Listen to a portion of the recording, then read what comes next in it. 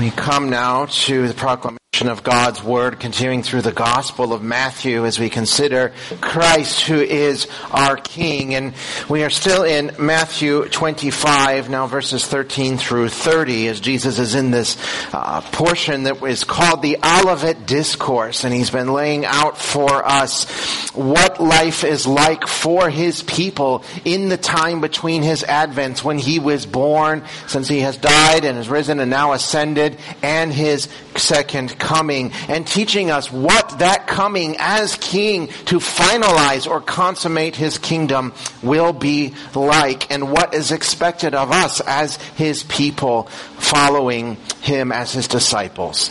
And so here we are now in Matthew 25, looking at verse 14 through 30, and a parable that is familiar to many of us. Jesus says this, "For it will be like a man going on a journey who called his servants and entrusted them to his property. To one he gave 5 talents, to another 2, to another 1, to each according to his ability. Then he went away. And he who had received the 5 talents went and at once and traded with them, and he made 5 talents more. So also he who had the 2 talents made 2 talents more. But he who had received the 1 talent went and dug in the ground and hid his master's money. Now after a long time, the master of the servants came and settled accounts with them. And he who had received the 5 talents came forward, bringing 5 talents more, saying, 'Master, you delivered to me 5 talents. Here I have made 5 talents more.' His master said to him, 'Well done, good and faithful servant. You have been faithful over a little. I will set you over much. Enter into the joy of your master.' And he also, who had the 2 talents, came forward saying, 'Master, you delivered to me 2 talents. Here I have 2 talents more.' His master said to him, 'Well done, good and faithful servant. You have been faithful over a little. I will set you over much. Enter into the joy of your master.' He also, who had received the 1 talent, came forward, saying, 'Master, I knew you to be a hard man, reaping where you did not sow and gathering where you scattered no seed. So I was afraid, and I went and hid your talent in the ground. Here, you have what is yours.' But the man's master answered him, 'You wicked and slothful servant. You knew that I reap where I have not sown and gather where I have no seed. Then you ought to have invested my money with the bankers, and at my coming I should have received what was my own with interest.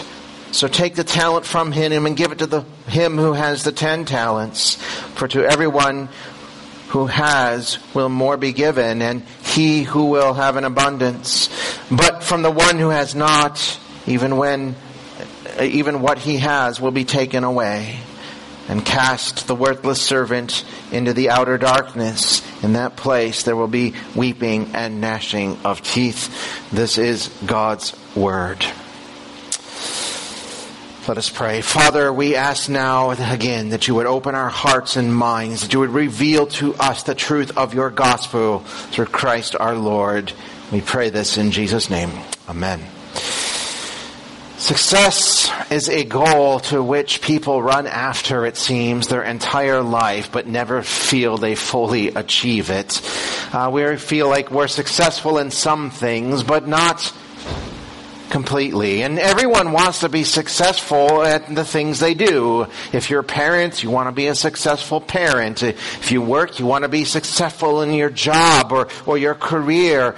We want to be successful in getting fit or losing weight, successful in our financial goals and personal goals, successful in life in general. And while it is certainly admirable to want to do well in all those areas of our lives, there's a danger in the idea of personal success simply for personal success. And Tim Keller actually states it very well in his book, Counterfeit Gods. He says, more than other idols, personal success and achievement lead to a sense that we ourselves are God, that our security and value rest in our own wisdom and strength and performance. To be the very best at what you do, to be at the very top of the heap, means no one is like you. You are supreme. Indeed, this idol of success is so tempting. We are so easily tempted to bend the gospel even to our own desire to be somebody special. We want to be the best version of a Christian that we can possibly be, not because we love God with all our heart, soul, and mind, but because we really love ourselves. And Jesus answers that idol of success, of personal success, in this parable of the talents. And really, it shouldn't be called the parable of the talents at all. We know it of that. Our Bibles, if you have a Bible that designates the paragraphs or sections, it'll call it the parable of the talents. But really, it's the parable of the master. Because it's not so much about the talents, but about the master who rewards and blesses. It starts with the master and it ends with the master. This is a story that isn't so much about what we have been given, but he who gives graciously and freely from his holy kindness and his divine wisdom. You see, what we learn here initially is that God is good and gracious, giving good gifts to people. God is good and gracious, and he gives great gifts to people. Jesus, as we observe, is still talking on the Mount of Olives in this Olivet discourse, speaking about his second coming and the nature of this inter-advent or inter-adventual period, the time between his ascension into heaven and his return. And he begins with these words. He says, for it, again speaking of the kingdom of Christ, the kingdom of God, will be like a man going on a journey who called his servants and entrusted them with his property. Again, we see this theme of journey and even delay.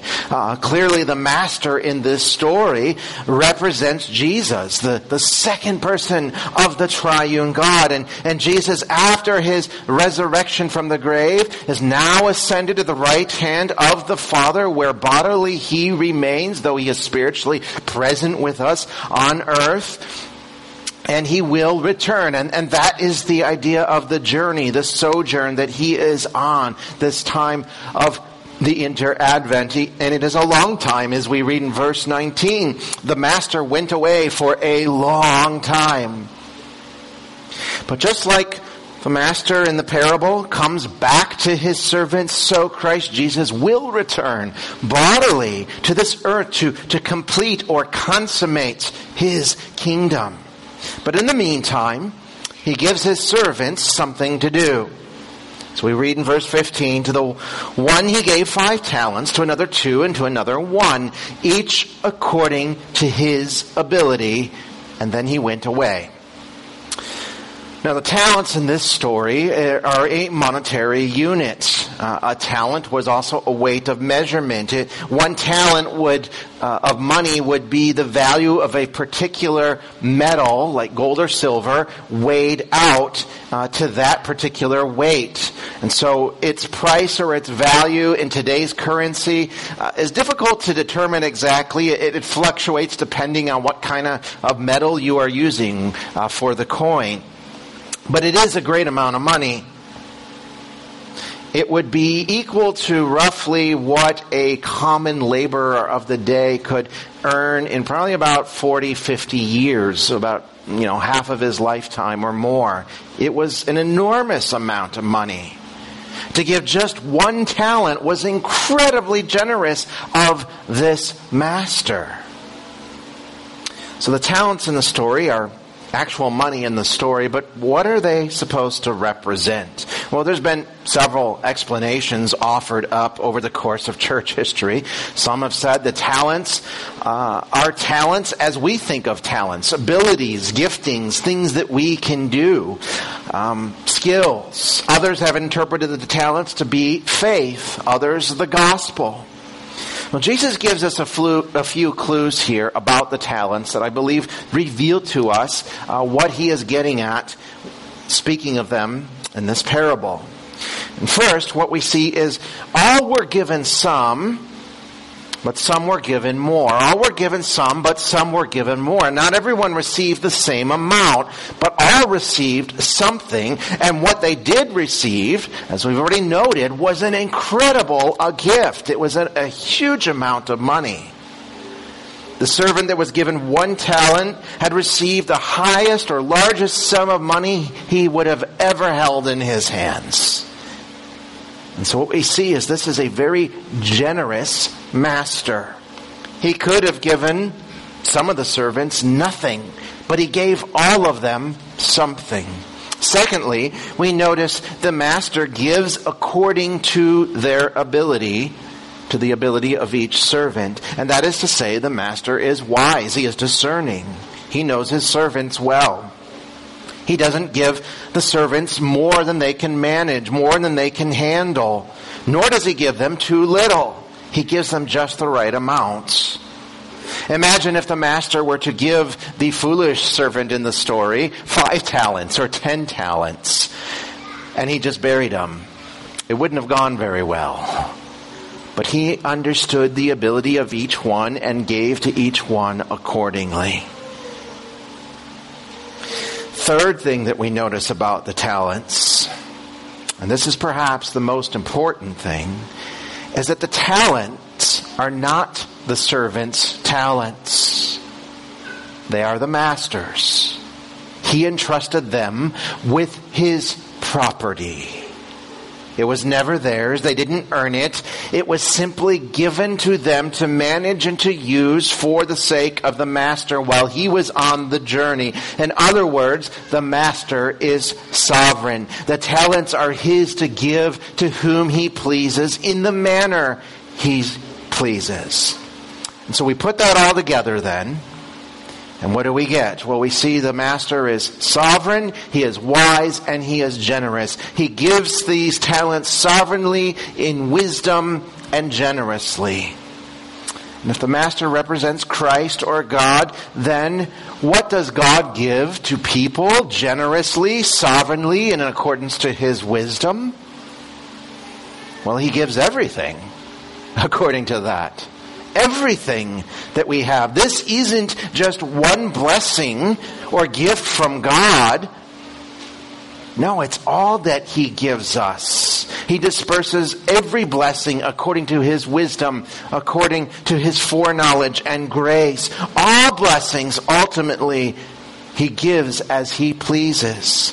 And so, the talents is every blessing we enjoy from his hand. They represent the whole of his grace, or we could say his graciousness. And that means every spiritual, every cognitive, every physical blessing, the whole of God's grace. That would include our talents, our gifts, our abilities. It would also include the gospel. It would also include faith to believe the gospel, as Paul tells us in Ephesians 2:8, for by grace you have been saved through faith, and that is not of your own doing, it is the gift of God. The talents would also be all of our physical blessings that he gives as well. Our families, our friends, our jobs, our money, our homes, our time, our careers, our cars, our things, the food we eat and taste, the clothes we wear, the cars we drive, the air we breathe.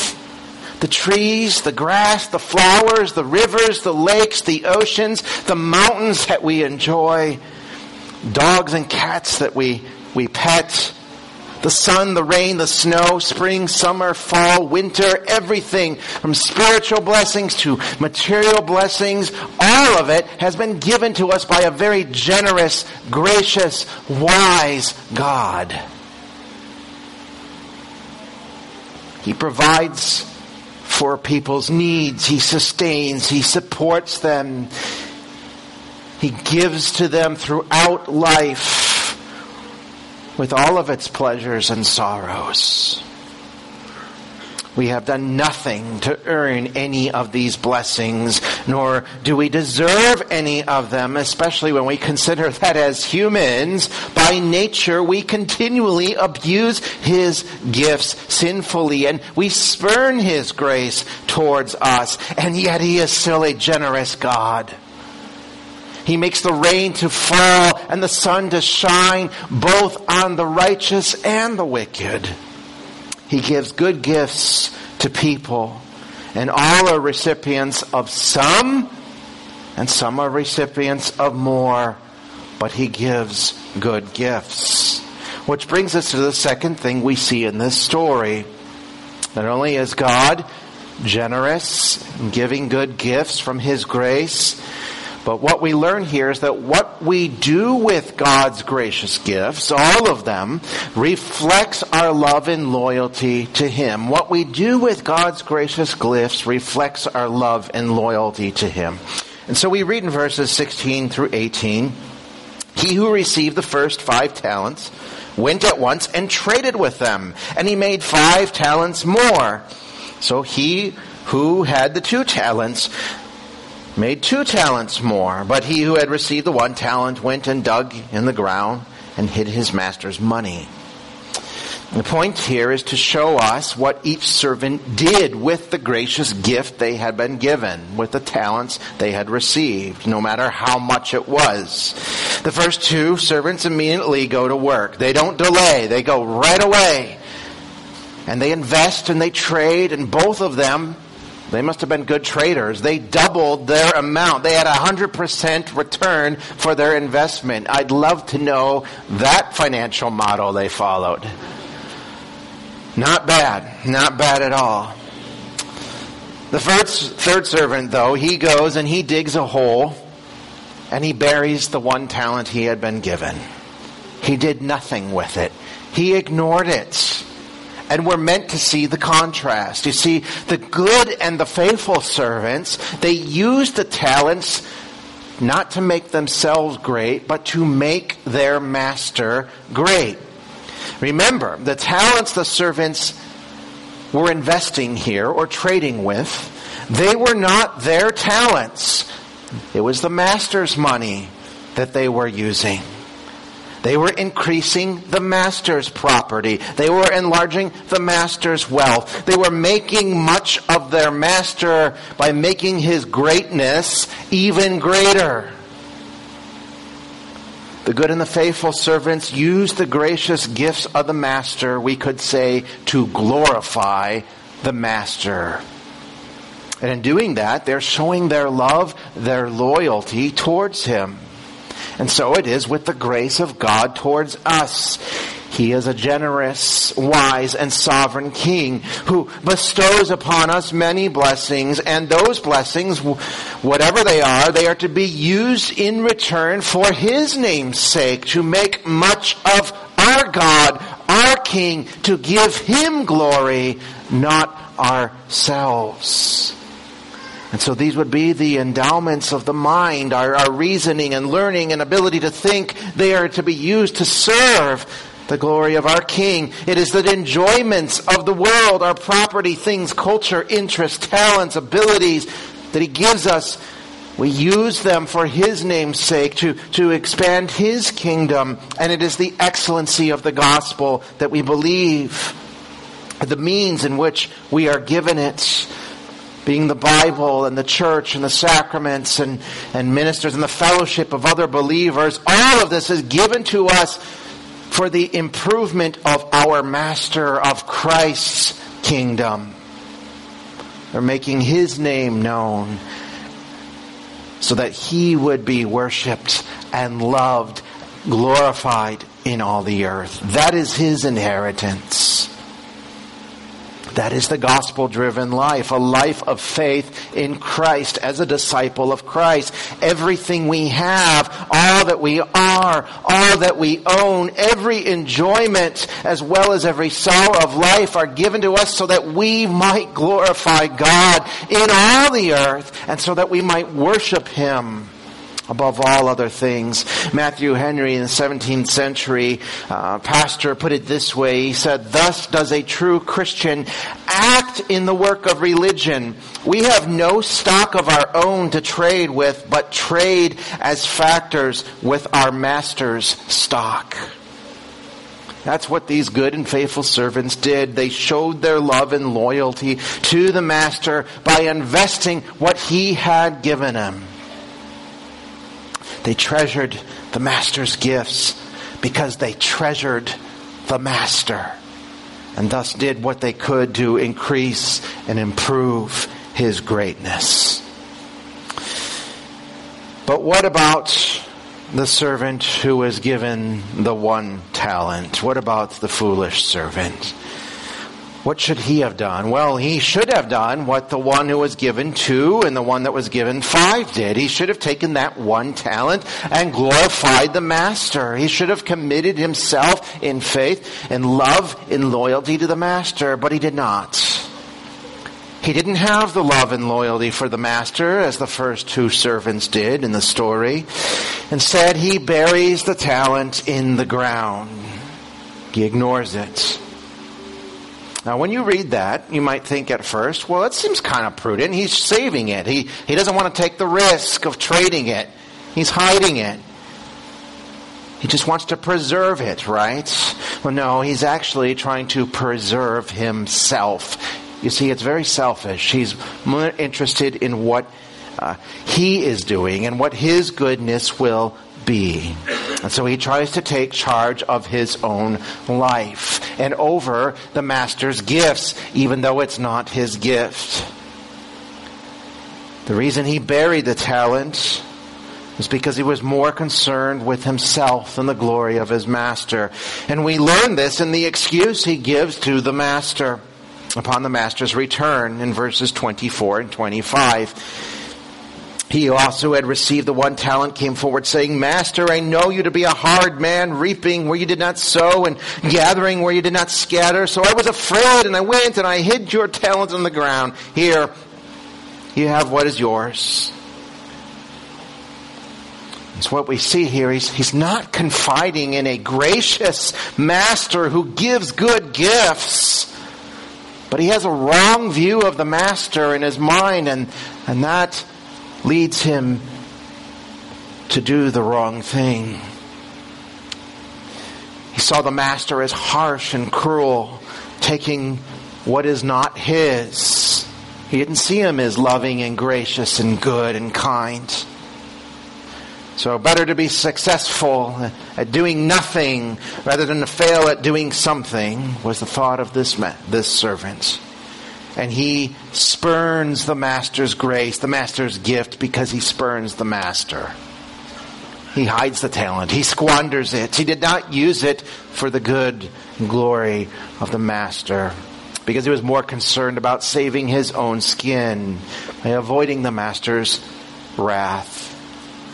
And the master confirms that for us when he replies to this foolish servant. He says to him, "You wicked and slothful servant, you knew what I reap where I have not sown, and gather what I scattered no seed. Then you ought to have invested my money with the bankers, and at my coming I would have received what was my own with interest." And this is sarcasm. The master isn't confirming what the servant had said. He's not saying, "Yeah, I'm definitely cruel and I take what is not mine." In fact, he's done the exact opposite. He has given what is his to others generously. What he's saying here is, well, just suppose I was a cruel and uncaring master. Shouldn't you have actually then invested the money to avoid my wrath? You didn't even act wisely with what I gave you. He wasn't cruel and harsh. He was actually generous and good and loving. He gave that servant a whole talent, more than he could ever hope to earn, more than he deserved. And the servant went and hid it, ignored it, used it for his own sake. And so many people in this world are like that servant. It is so easy to fall into the trap of thinking like the foolish servant. And we see God as this hard taskmaster requiring too much of us, as being demanding and unreasonable, cruel and harsh. But it's such a wrong view of God. What do people do when they take that view, though? Well, they hide away his gifts. They don't acknowledge that they are his gifts, that he is good and gracious and merciful, and return them for his glory. Instead, they ignore his mercy and grace. They refuse to hear his caring voice calling out to them, and they reject the revelation of himself to them in his creation and in his word. And when we do that, when we create this false notion of God, not seeing him for who he truly is, it is then that we worship not our God, but our own self-interest, our own success. You see, what this parable comes down to isn't so much what the talents were, but what the servants did with the talents they were given. They either served the master or they didn't. We can worship God through faith in the gospel, or we can worship ourselves. But we cannot do both. That is what the gospel of Jesus Christ is all about. It's about worshiping the one who is our creator, our master, our Lord. Faith in the gospel isn't mere mental assent to historical facts and truth. It does include that, but it is more than that. Faith is giving my whole life, laying it down before the one who gave his life for me. And if we do that, we will seek to turn those gracious gifts he gives us, all of them, back to him for his glory. And of course we don't do that perfectly. We understand that. We stumble, we fail. But even in our stumbling and our failure, we are still successful in doing what God has called us to do and gifted us to do, because ultimately it is his grace that carries us through to the end. When the Master returns, when Christ returns, and we hear his voice rewarding our faithfulness, our faith in him. And it is so essential for us to do that. Not just in the present, but for all eternity. Because the final thing we see here is where our love and loyalty lies does have eternal consequences. It results in either reward or judgment. To the wicked and foolish servant, the master says to him, "Take away the talent from him and give it to him who has 10 talents. For to everyone who has will more be given, and he will have an abundance. But from the one who has not, even what he has will be taken away. And cast the worthless servant into the outer darkness. In that place there will be weeping and gnashing of teeth." And again we hear that hard language of God's holy justice. But notice this, the grace that the servant had been given, the 1 talent, that little gift that he was given, what happened? It was completely taken from him. So he had no gracious gift. And we can play with God's good and gracious gifts in this life while ignoring him for a time. But eventually there will be a reckoning and a counting. And if we but bury them in the sand, and the Master returns, we will hear that holy justice echoing from his voice. And we will experience the loss of any gracious gift he has given. One can enjoy the good, the common benefits and blessings God extends to all. But if they refuse to acknowledge Him, He will refuse any excuse they try to bring for their foolishness. And those who treat God as if He is worthless, because when we treat His gifts as worthless, we are treating Him as if He is worthless. They are then condemned as being the worthless servants, and they suffer His holy justice. But what about the faithful servants? What about those who did love the Master? What was the result of their faithful loyalty to their Lord? Notice they both received the exact same reward.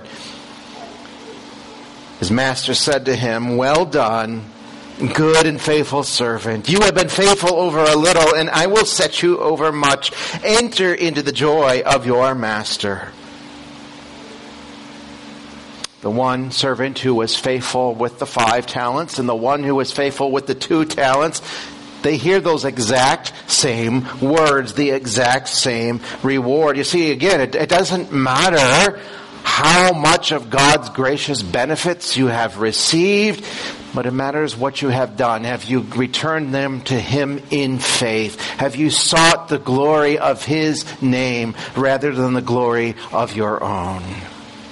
And the result is, when we do that, when we seek to glorify God in faith through the gospel, is the same for all of us. Notice the first reward is the reward of the approval of the King. He says, "Well done, good job, good and faithful servant." This is the smile of Christ upon His people. It is the approval of God resting upon those who did glorify Him rather than seek their own glory. They did glorify Him by trusting Jesus the Son alone and giving themselves to Him in faith and repentance. The second reward is more of the Master's goodness and grace, more of His blessing. He says, "You have been faithful over a little, so I will set you over much." And it's so interesting that He says a little in the story. Remember, a talent is an enormous amount of money. It is very generous. But the great blessings we enjoy now cannot be compared to the infinite and greater blessings that are ours in the future when the Lord returns. Peter explains that according to the mercy of the Father, believers are born again to an inheritance. This is 1 Peter 1:4. That is imperishable, undefiled, and unfading, kept in heaven for you, who by God's power are being guarded through faith for a salvation ready to be revealed in the last time. The third reward is perhaps the sweetest of all. It is the joy of the Master. The Lord says to His servants, "Enter into the joy of your master." Now notice, He doesn't say, "Enter into the joy of your master's house, your master's heaven, your master's kingdom." He says, "Enter into the joy of your master." You see, Jesus will do whatever He needs to ensure that you will enter His kingdom, because it is His joy for Him to do so. We read in Hebrews 12 that Christ Jesus endured the cross, despising its shame, which was your shame and mine, with joy. Why? So that He might be the author and perfecter of our faith. He delights to save you. He purchased you with His own joy so that you may participate in it with Him. It is the joy of the redeemed, purchased and paid for by the sorrow of the Redeemer. And such is the reward for the faithful. The approval of the King, grace upon grace, and the very joys of Christ Himself forevermore. I mean, personal achievement and success are worthless idols indeed when you compare them to that. They could never give us the joy and the value and the sense of reward that Christ gives. In fact, those idols of personal achievement and success that demand that we sacrifice God's gifts and squander them away, burying them in fallow ground of our hardness of our hearts, spurning His love and mercy in order to worship our own self-interest, cannot ever match the glories that are ours that come from our gracious Master. The God of success is a cruel master. He is the harsh one, sowing where He should not sow. But the God of gracious love and mercy sows His grace in our hearts. He does not rob us of joy, but He pours it out in abundance, His own joy. And so when we submit ourselves to Christ in faith, turning all that He has given us graciously back to Him in praise for the glory of His name, we will hear those words, well done, good and faithful servant. You've been faithful over a little. I will put you over much. Enter into the joy of your Lord. Let us pray. Father in heaven, we do thank You and praise You for this great and exceeding gift of the gospel of Christ. We thank You for the great gifts that You bless us with even in this life. All of them. And so, Father, we ask now that You would help us not to ignore Your merciful hand and Your many benefits and the bounty You pour out upon us day after day, but that we would fall before You in worship, that we would seek to make much of Your name and to expand Your kingdom, for truly You are a great and merciful God. Father, help us to pursue this through faith, by grace, through the power of Your Spirit alone, so that we will stand before our Lord and hear those sweet words, well done, good and faithful servants. Father, I pray this will be true for all of Your people. We ask this in Jesus' name. Amen.